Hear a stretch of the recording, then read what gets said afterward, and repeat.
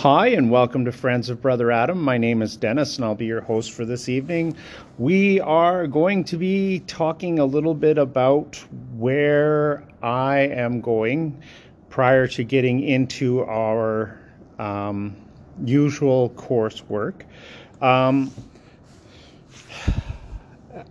In the past several episodes, you've heard me talking about library TV.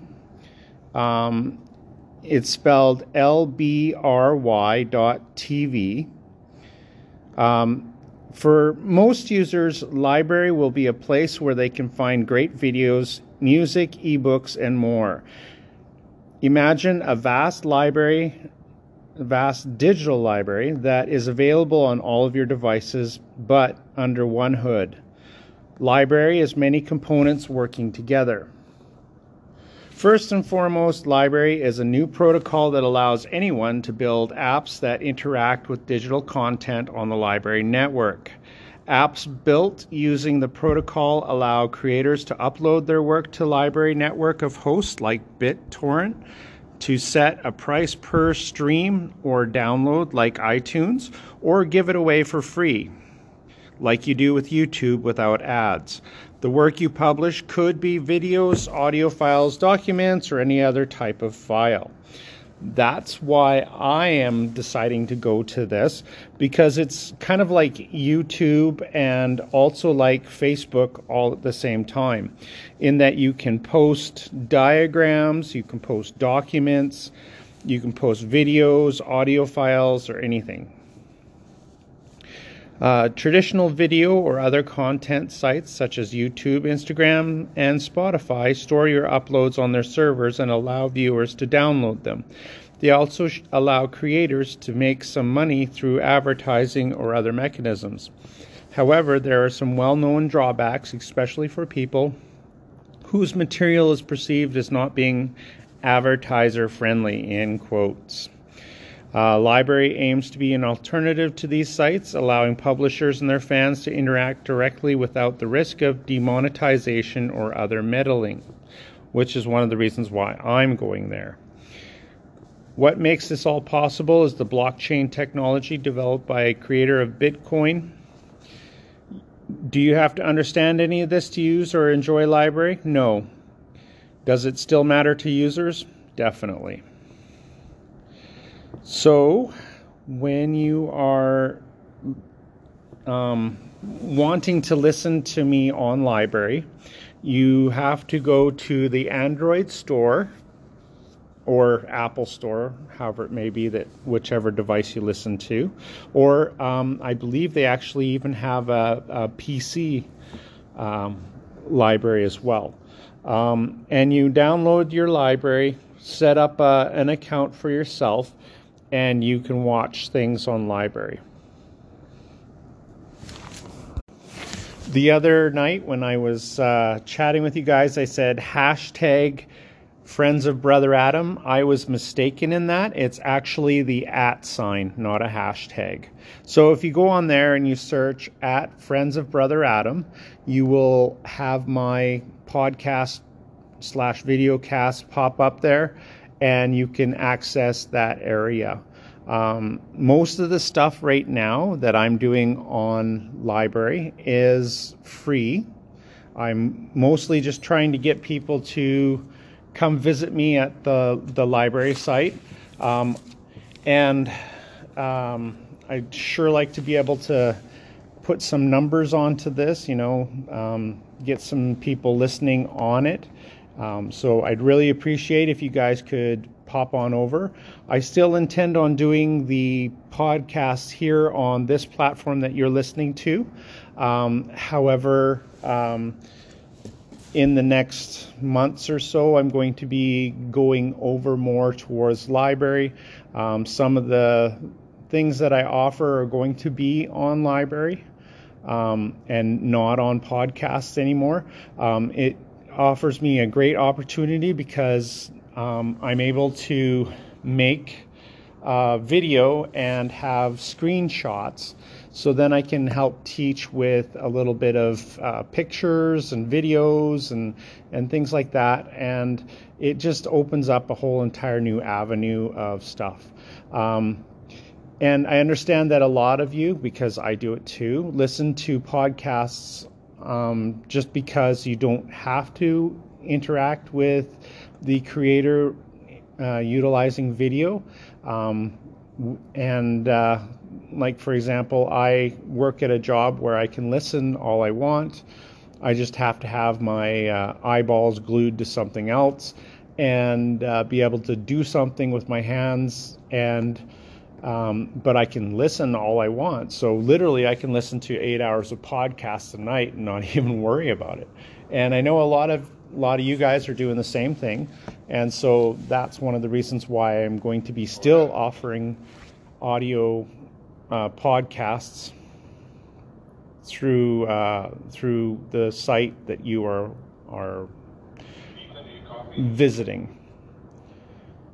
So I am. Got a bad connection. I can barely hear you. 1, 2. Yeah. So I am working on trying to monetize things a little bit so that I can receive some remuneration. This is one of the things that I do for a job, and so it's always good to receive that little proof of or verification that what you're doing is good and wonderful and people like it. And I usually like the colored money that we have up here in Canada as proof and verification that what I'm doing is good for you guys as well as for me. So if you guys wouldn't mind going over and checking out Library, I'd really appreciate it. And, check out my site as well. I really feel that we need to expand our ways of communicating. It would also be good if I could get people who listen here to send me a little email, and you can reach me at fatbeehoneyranch@gmail.com, all small letters, no spaces, and send me an email address that you guys can be reached at, just in case weird things happen to the internet and we have to reach out to each other via email only.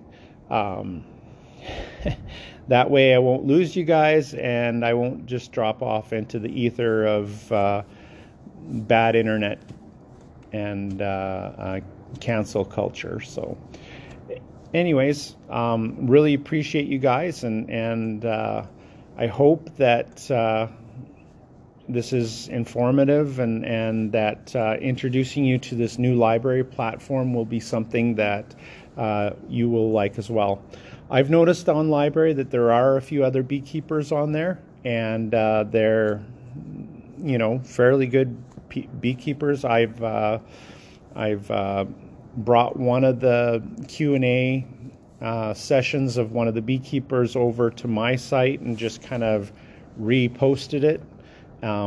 It's fairly decent, and I enjoyed listening to the guy, so I just repeated what he said type of thing, just kind of put it on my site. So yeah, it's a good place to learn and a good place to go.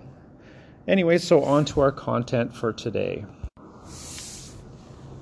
Today we're going to be dealing with D1, that is maintaining hive equipment.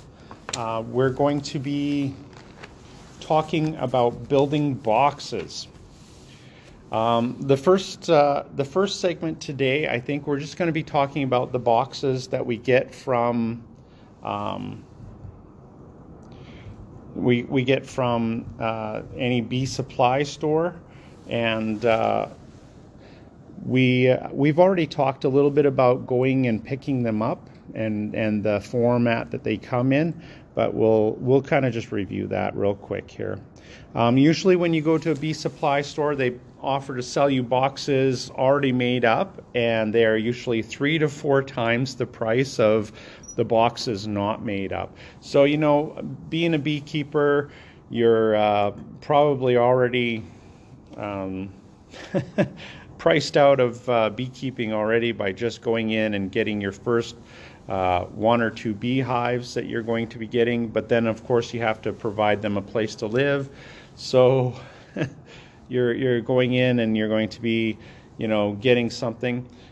Usually, you know, if you already have the bees and you're coming home with package of bees and you got to be, you know, putting them in the hive, you'll want to buy some boxes and just have them already made. Buy your frames with the plastic in it already, the plastic sheets in it already. You'll want to buy a top and a bottom, and just take it home and put your bees in there and let them start waxing out that first box. But at that time, then you have some time that you can go and get yourself one of these unassembled boxes. And so you might want to get an extra brood box and 2 supers. And why you would get that is if you are running with 2 brood boxes for the winter, you're going to need them filled up with honey and brood prior to winter showing up. And you also want to get 2 supers because you put on 1 super and you have 1 in reserve. That way you can check to see when they are filling up that super and then be able to harvest some of that super and put in more frames, or take that whole entire super off and put on a new super, and they can wax it out and start filling it up. One of the things that you do need to know about when bees wax up a box of frames is usually in spring. So if you don't have this happening in spring, it's not going to happen usually throughout the rest of the year. They will add a little teeny bit of honey, but honey and wax to stuff, but there is no huge big push. It usually happens on their first big flow that they spend all their energy putting in wax, and then some honey as well, just to help them make it through the next dearth until the next flow. So in planning your boxes and in planning whether or not you're going to be buying store-made boxes or making your own, please have those things in mind. However, I encourage you to go get your boxes long before you get your swarm pack in or your nuke in, or whatever, however you're getting your bees. And the reason is because of the timetable that beekeepers usually have. Beekeepers usually have a timetable in which they have certain things happening in certain seasons because of demand that happens in the next season. So usually we as beekeepers build our boxes, expand our operation with our material, our boxes, our frames, our specialized tools that we're going to be making or buying. We do that between when we put the bees to sleep in the fall and when they start moving around in the springtime. So we want to have everything built and done and coated and dried and ready for occupation by the bees in the spring. And bees, contrary to popular belief, usually wake up long before there are flowers. So up here in Alberta, we sometimes have bees waking up in April, and there usually isn't flowers until late May, maybe early June some years. Just depends on how bad the winter is up here. So that means you will have bees awake. They will be feeding, but it will be you that is feeding the bees And so you already need to have your equipment ready and going, because one of the things that you can do to increase the amount of wax going on your frames and to be able to give yourself a leg up is you are feeding these bees already. Why not feed them lots of cheaper sugar nectar, so that they can put out the wax, so that they can get things ready to go, so that the moment flowers open up, they're out there taking care of business and putting that nectar, flower nectar, in as honey, and that's what makes you money, right? So that's what we want to do. So the time to be doing this is during the winter, right now. You and me should be out in our garage making our bee hive boxes. We need to be working super hard in order to get that done. So here it talks about given knockdown parts of standard supers with or without a jig and power tools, assemble and coat the supers. So we've literally got about 3 different podcasts and video casts to do on this one task. So let's jump right into it. When you come home with your unassembled knockdown parts of standard supers, or they would be mediums usually, or your deeps, because you're going to get an extra deep for your bees to expand into if you are doing 2 deeps for wintering. Because what ends up happening is you're going to think ahead, and if you already have bees coming out of the winter into the spring, you're going to be feeding them, and when you feed them, when you get up to April, May, June-ish, they are ready to start splitting their hive. So one of the things that you can do is something called a walk-away split, which is literally you go to a hive of 2 deeps, and you pick up one of the deeps and you walk it over to your truck, and you put a bottom down and you set it in your truck, and you put a top on top of that and you slide it in there, put a ratchet strap on it, and you drive it 2 kilometers away. And the reason why you're doing that is because you want to be able to do a walk-away split. There should be brood both in the bottom and the top box when you do this, and the brood will be made into the new queen in the box that does not have the queen, and the box that does have the queen, they'll just start producing more brood to catch up. So that's a way of splitting it and increasing your colonies by at least 1. And if you're a smart beekeeper, you won't stop there. But let's continue on. So you will need another deep for the original hive, and you will need another deep for the hive that you just made the split in order to have your 2 boxes to go into winter, right? But that's not always the case. People don't always utilize 2 boxes going into the winter. Up here in Canada, you need 2 deep boxes to go into the winter, because at the fall, they start scaling back the number of brood that they have, and they start filling it up with pollen and nectar and making it into honey. So they have the amount of food that they need to last for the 8 months of the year that they're going to be stuck in that damn box. So that's why you want to make sure that when you split, when you do a walk-away split, you have 2 boxes to put on there, and you're ready for fall. You know, you can do whatever you're going to do with those 2 boxes in the spring and summer, but by time fall comes, you need to have the 2 boxes there so that you're ready to go if that's what you're doing. So you're going to be coming home with however many, let's just say that you followed my advice and you got yourself 2 colonies. Okay, so if you're just starting out and you're going to be buying 2 nukes or 2 swarm packs, you're going to need 4 deeps. You're going to need 4 mediums, so that you can have supers for the beehives. Now, supers, just so that you know, are not a specific box. Supers can be deeps, supers can be mediums, and supers can be shallows. Usually we don't use shallows anymore. They are If people use shallows, it's only because they have a lifting problem and they need to use restraint when they're lifting. So they have these little teeny frames and they're so cute, and that's what they do. The other reason that you would use the smaller boxes is because maybe you're selling that to somebody for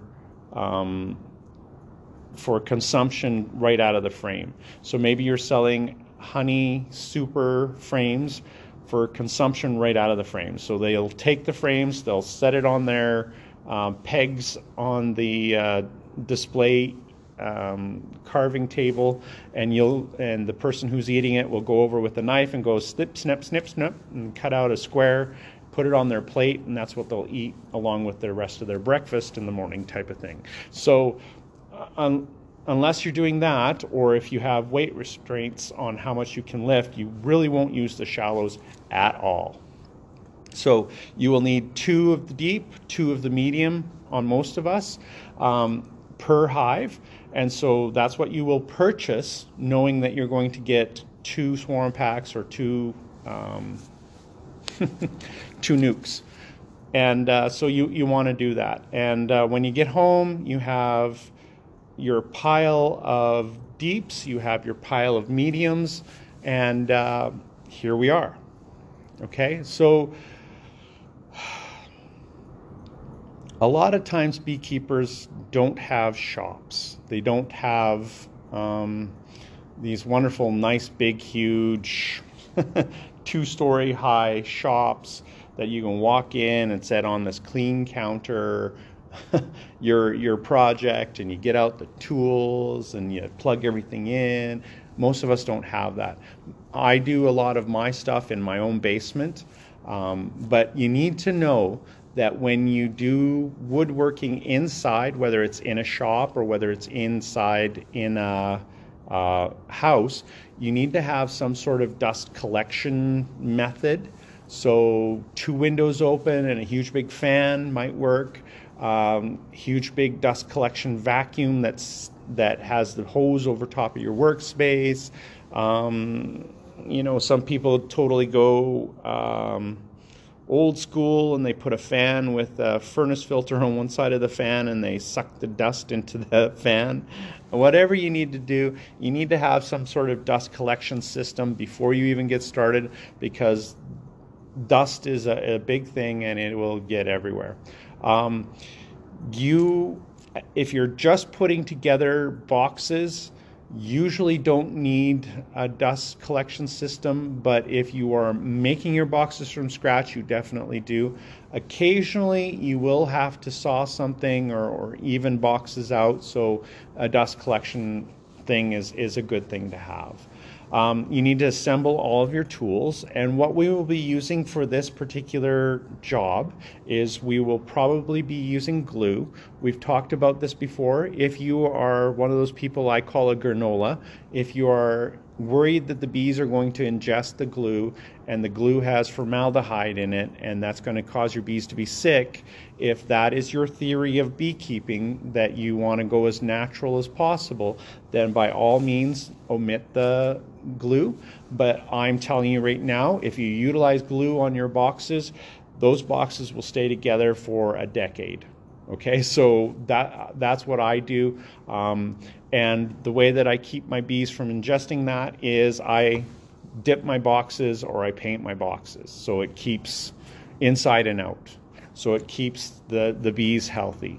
Now, you have to decide how you're going to be fastening your boxes. Some people are super awesome and want to have boxes that look like a finished art project.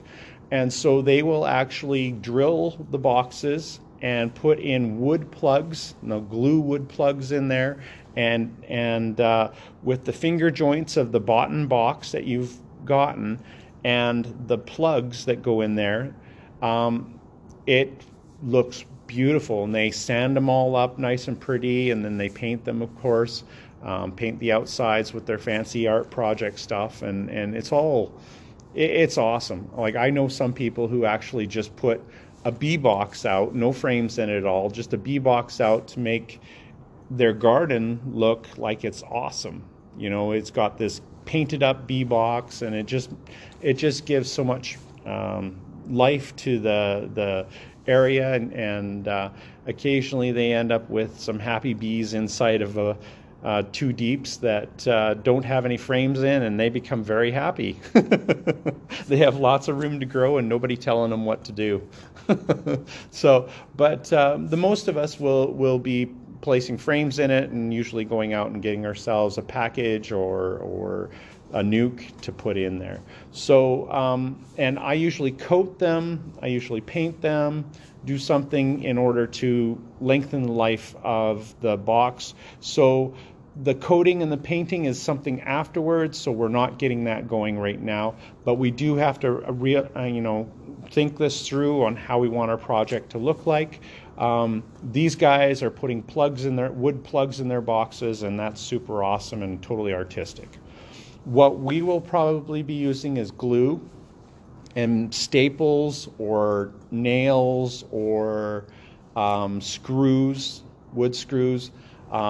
So let's talk a little bit about the good and the bad about each one of these types of things, fasteners that we're going to be using. You could possibly use just glue with the fingers on the boxes that you got. Those fingers fit in really tight. You could probably glue them together with some super duper Gorilla Glue, and maybe they might stay together for a year or two. But there is a lot of bumping around, a lot of setting this box down, setting it on its side. Maybe you might accidentally sit on one the wrong way. You know, they're bumped around and moved around and thrown in the back of trucks. They're really abused. So it's always good to have a different kind of fastener along with your glue. Let's start with nails. Nails need to be galvanized if you're going to be using nails, and also you need to be very cognizant that nails, when they go in, push the wood out and make a hole for themselves, and you're banging them down, and so they are quite they split. So you need to ensure that the wood has not dried out to the point of splitting. You need to drill whatever nails may split the wood. And if you start realizing that you're splitting the wood, stop what you're doing. There are things that you can do to the wood to make it so that it won't split. And you can start drilling whatever fastener you're putting in there. You drill a smaller pilot hole, put your fastener in, and away you go. Like I was saying before, we're going to use galvanized nails if we use nails at all. And you can use and I don't know the real term for this, but the nails are twisted, and so as they go in, they twist, and then they hold the wood together really well. Those are really good to use if you are using nails, and you want to make sure that the nails that you're using are the acceptable size, so they're not going to be poking out on the inside, and when you stick your hand in there to grab the queen, you're not going to rip open your thumb and have to go for stitches. So you want to make sure that the nails that you're using go in far enough to hold, but they're not going to poke through. And also, nails are these funny things that you can't really tell the nails where they're going to be going. You can suggest, and when you hammer things in, occasionally they go weird places because there are knots in the wood, because there are obstructions, it's hitting another nail, something like that, and it'll poke through the wood. If that's the case and you've poked through the wood, pull it back out before you totally nail it flat. Inspect on the inside, and if you have accidentally poked through, you need to pull that one out. You treat the inside wood with glue, and you glue that hole shut, and then you'll end up having to sand it to make it nice and pretty so that nobody knows what kind of doofus you are by throwing your nail through the side of your box. But usually they go in fairly decently. Usually the wood that they use is not too knotty. And so nails are a good fastener to utilize. If you're going to use screws, please make sure you use coated screws or galvanized screws. And the reason is screws tend to, just like on decks, you use a coated green or coated brown screw. Screws tend to rust. And so if your screw is in there and the coating comes off of the outside, the wax comes off of the outside or the paint, and the screw starts getting wet, it will actually rust the head off, and then you'll be stuck with a screw that's inside the box that's not holding anything but is causing a lot of issues because how do you take it out? So make sure that they're galvanized or coated, and make sure again that they're the right size and shape and length. And with screws, it is really a good idea to drill a pilot hole. You drill a pilot hole of the size of 1/3 the size of the screw, so that when you put in the screw, it's got a little expansion just for the screw itself, and also a little more expansion for the teeth of the screw to grab onto and screw in. Don't do like I did and drill a hole that's almost the exact same size as the teeth on the screw. It doesn't make anybody happy. You end up having to fill that screw hole with glue and then screw it in, and then hope to hell that the darn thing's going to stay and not cause you problems in the future. If at all, for any reason, you screw something up here, you put a hole through the side, you break a head off of a screw, you do something, this box becomes what we call a second. So this is a box that you're going to set aside. You're going to fix it. You're going to do what you can, but you're going to be setting this one aside. It's going to be an emergency box use only, because you don't need boxes in your inventory that are doing the work that aren't going to hold up to the problems. So you put this one away, or you can use this one, you take it apart and use it as a jig or something to draw around to make sure that you can reproduce exactly what you are going to be making when you make them yourself, air quotes. And you just set it aside, whatever purpose that you decide to make it. Like that might be your pretty box that you paint up and you put out in your yard and you don't use, but it becomes your second. And then the ones that worked well, that are really good, those are your first. Those are the ones that you're actually going to be putting into production. You can use other types of fasteners. I've seen people utilize fasteners like staples. They're really great. I've actually even seen somebody use a pin nailer. Not so great. They will hold if you nail the hell out of your box, but pin nails are usually not for boxes. If you use a pin nail, you're going to be using a pin nail for the frames, not the boxes. Again, pin nails are not for boxes. One of the things that happens with pin nails is as the box starts to lose its cohesion due to the glue coming loose or getting washed off or something, and the box starts moving a little bit, that head of that pin nail will start working its way out, and you will be working really super hard trying to grab the boxes that the raccoon flipped over and the bees are flying around, and you didn't bring your full bee suit, but the bees are extremely happy to know that you have your elbows and your butt all showing out there, and they're definitely stinging the hell out of you. And you go to grab the box and the pin nail has come out, and you rip a hole in your skin that is the size of a freaking credit card. It is not nice, and you say some very bad words. Don't do it. Pin nails are not for boxes. Repeat after me.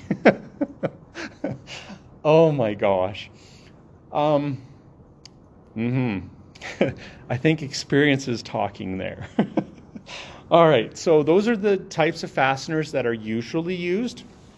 You can use fasteners that are corner metal pieces of corner brackets, I guess they would call them. They cover the top of the box and they cover two sides of the boxes, so they're like a 90-degree angle with a cap on it, and you can nail them to the box or screw them to the box, and they hold very well, and they look majestic. I saw a guy in Utah, I think it was. He was doing mini boxes. They're like nukes, but that's what he does all his beekeeping out of, is these darn mini boxes, and they're super cool. And he's got several different things that he does with them. I'm not going to say the name of his company, but you can check them out, and they're super cool. His boxes are made with the brackets, and oh my gosh, they're just majestic. They look so great. You can make your boxes with that, and if you're only making, enough boxes for 2 hives, I guess you're good at doing that, and just go ahead and knock yourself out. But if you're doing anything more than 2 boxes, please think about the other fasteners. They would probably work a lot better. There are some other fasteners, but honestly, they're not used enough for us to even talk about here. The main ones that professional beekeepers use and the factory beekeeping uses are usually staples or screws. Where are we? Okay, so we've talked about the fasteners. Now, there are several different tools that you can use to put the fasteners in. So when you're getting things together, you get all your tools together, you get all your clamps and all your jigs together so that you can have square boxes. Okay, so you're going to be getting out things like a drill with the appropriate size bit. You're going to be getting out, if you're using screws, you're going to be getting out a screw gun drill, and you're going to be getting out, if you're using staples, you're going to get out your staple gun. Now all of these tools usually come in pneumatic, which means you use air. It's not as satisfactory when you use that, because usually 5 feet away from you, you have this huge big machine that's just going all the time, and it's really loud. If you're using pneumatic, please utilize ear protection. It is loud as hell and not really nice. So please use the ear protection.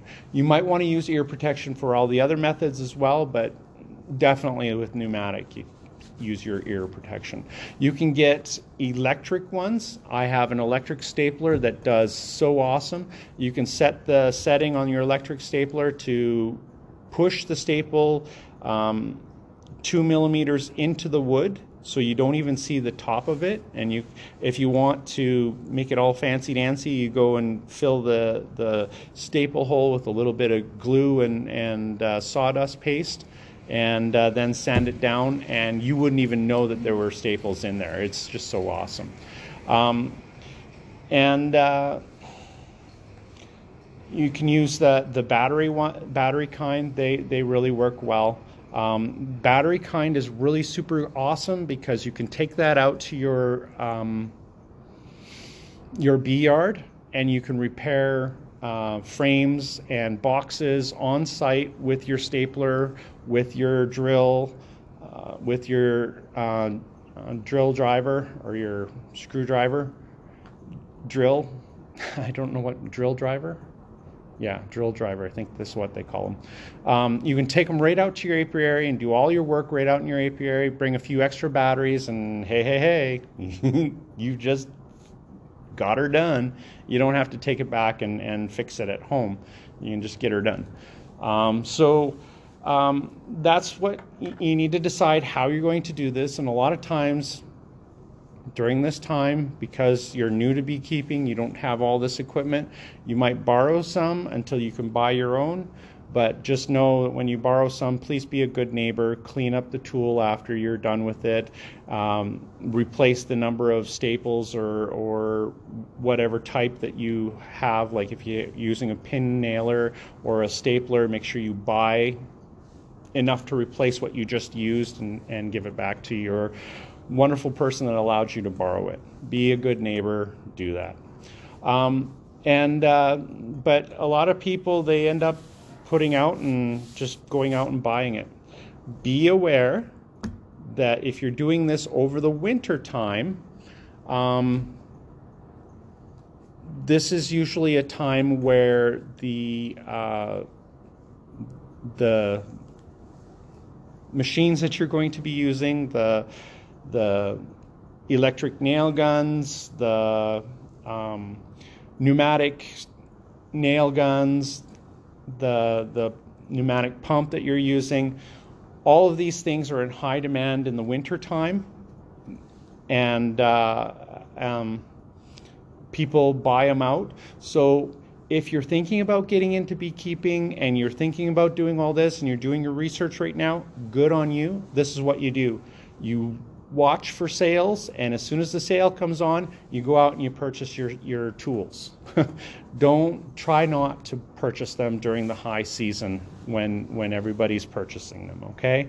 A lot of these electric staplers and things like that come in a big pack, a group of them, and you're going to be purchasing them in the big pack, because purchasing them separately, you pay $100 for a tool and maybe a battery. Sometimes you just pay $100 for the tool, and then you pay $60 for the battery. So if you get it all together, it costs $350. You get the charger, 3 or 4 batteries, the stapler, the drill driver, the flashlight, and maybe even a cutesy little radio for you to play out in the bee yard. Woo-hoo. Okay, so make sure you get it, if you can, in a big package like that, and literally you pay less than half for every single thing that you get in that package. So that's a good way of buying it. And if you buy it on sale, even better. Okay, you gotta cut corners where you can with beekeeping. So that's where you're going to be getting the machines and stuff to do.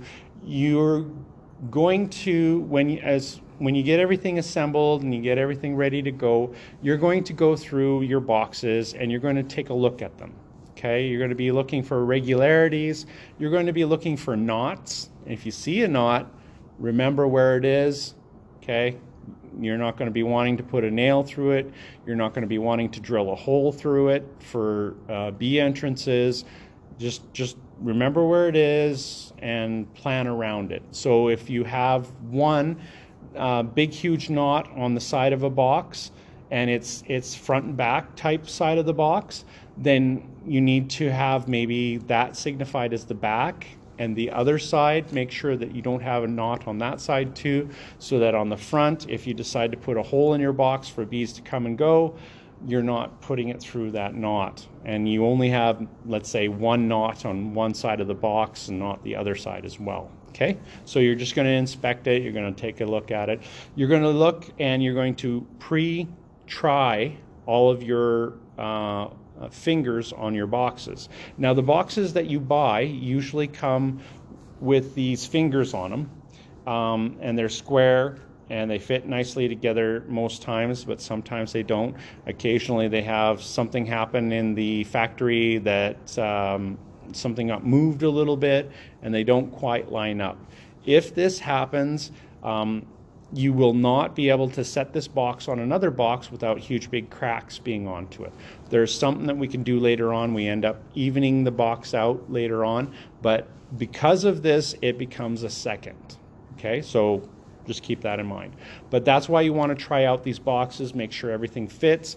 A lot of times what I will do is I'll take a pencil and I'll put north, south, east, west on it, and that way I know the north is away from me and it's going on the far side, the south is close to me, east and west would go in their appropriate places, and that way I know that this box is put together correctly, and if there are any flaws or anything that I have to be aware of, it's already labeled. I don't have to rethink it, right? You want to make it as easy as you can.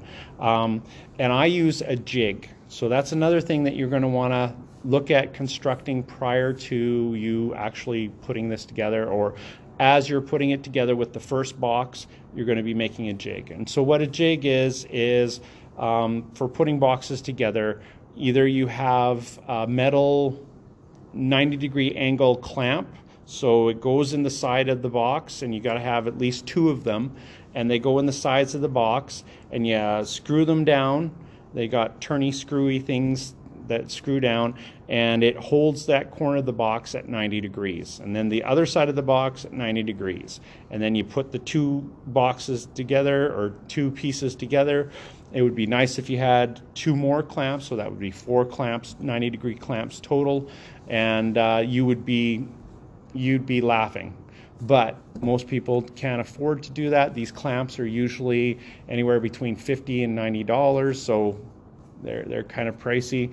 What some people do is they put their boxes together so that they're good, and they measure across both ways to make sure that they're 90 degrees. They get out their squares and check the outside 90 degrees. You put it on top of a piece of plywood that's maybe 3/4 thick. You draw out the inside of the box, and you be very careful to get the exact inside of the box. You take it off, and you add maybe just a little bit, almost a millimeter to that line. So you're going to be cutting on the outside of the line, not the inside of the line, and you're going to leave the line on the piece that you're sawing. That way it's not going to be too small, because if it's too small, you won't get the 90 degrees. You're going to put that piece, once you've cut it out, onto another piece that's bigger than your box, and because you're going to be putting pieces on the outside to make it so that you slide in your box, and it's cushioned both outside and inside with these pieces of wood. So then you're going to take your box, put it on top of the one that you made, and put both of those things on top of one that's bigger than your box. You're going to use your drill driver and put 2 screws into it to keep it in place, and then on the outside of the box you're going to draw just to make sure that you have a good outline, and then you're going to put either some shims, some pieces of wood on the outside, or one of the things you could do if you had a little extra wood is go over to another piece of plywood and draw on the outside, and then measure out 5 millimeters out, or an inch for those of you that are down in the States, or just however thick you want these pieces of wood to be, so that you don't split them when you throw a screw in there. And then you pull it off, and you pull your beehive off, and then you cut your pieces that you need, and you put them on, screw them on, or if you've had the extra piece and you went outside and did all that measuring, you're gonna put them on, and then you're going to, it's okay, you're going to put them on, and then you're going to screw them down. So that's what you want to try and do. Making that jig will make it so that you have 90-degree perfect boxes every single time. So that's what you want to do with that. And you're going to want to have out on the table your squares, whatever. You're going to make sure that you have 90-degree angles. You're going to be having this up in an area where you can easily access it, so you're not bending over and breaking your back doing this. You're going to want to be able to work so that you're pointing the power tools away from you. So using a power stapler, an electric stapler or pneumatic stapler is a bad thing if it's pointed towards your belly. Usually you don't want to do that. You want to point it away from you. You want to make sure that you can grab onto it without putting your fingers in front of where the staple may come out, because again, it doesn't come out all the time in the place that you're planning on it coming out, and that's what you're going to do. So I think that's all that we can cover for today. So we've just more or less gone over preparing your work table, getting out the stuff that you need to do, making the jigs, making sure you have all the stuff to make it square, and you're getting ready to go. So we'll leave it at that, and we'll come back again, and we will talk about putting the darn thing together, where we're going to put the nails, all the fun stuff, then little details and stuff that you can use to make the box. I understand that for some people who have done woodworking before, I'm not using the correct terms for all of the tools. I've done this stuff my whole entire life. My father was a shop teacher, and I still call it a straight blade, a plus sign, and a square for the screwdrivers. So I'm very sorry that I'm not using the appropriate terms, but hopefully I can get across to you what we're talking about. It would be better if I could do it with a video, and on library. That's something that I might be able to do for you guys.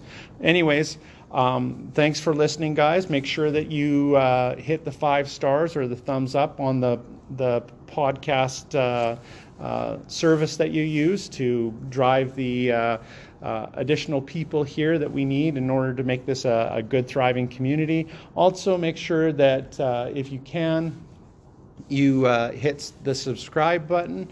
It really helps out.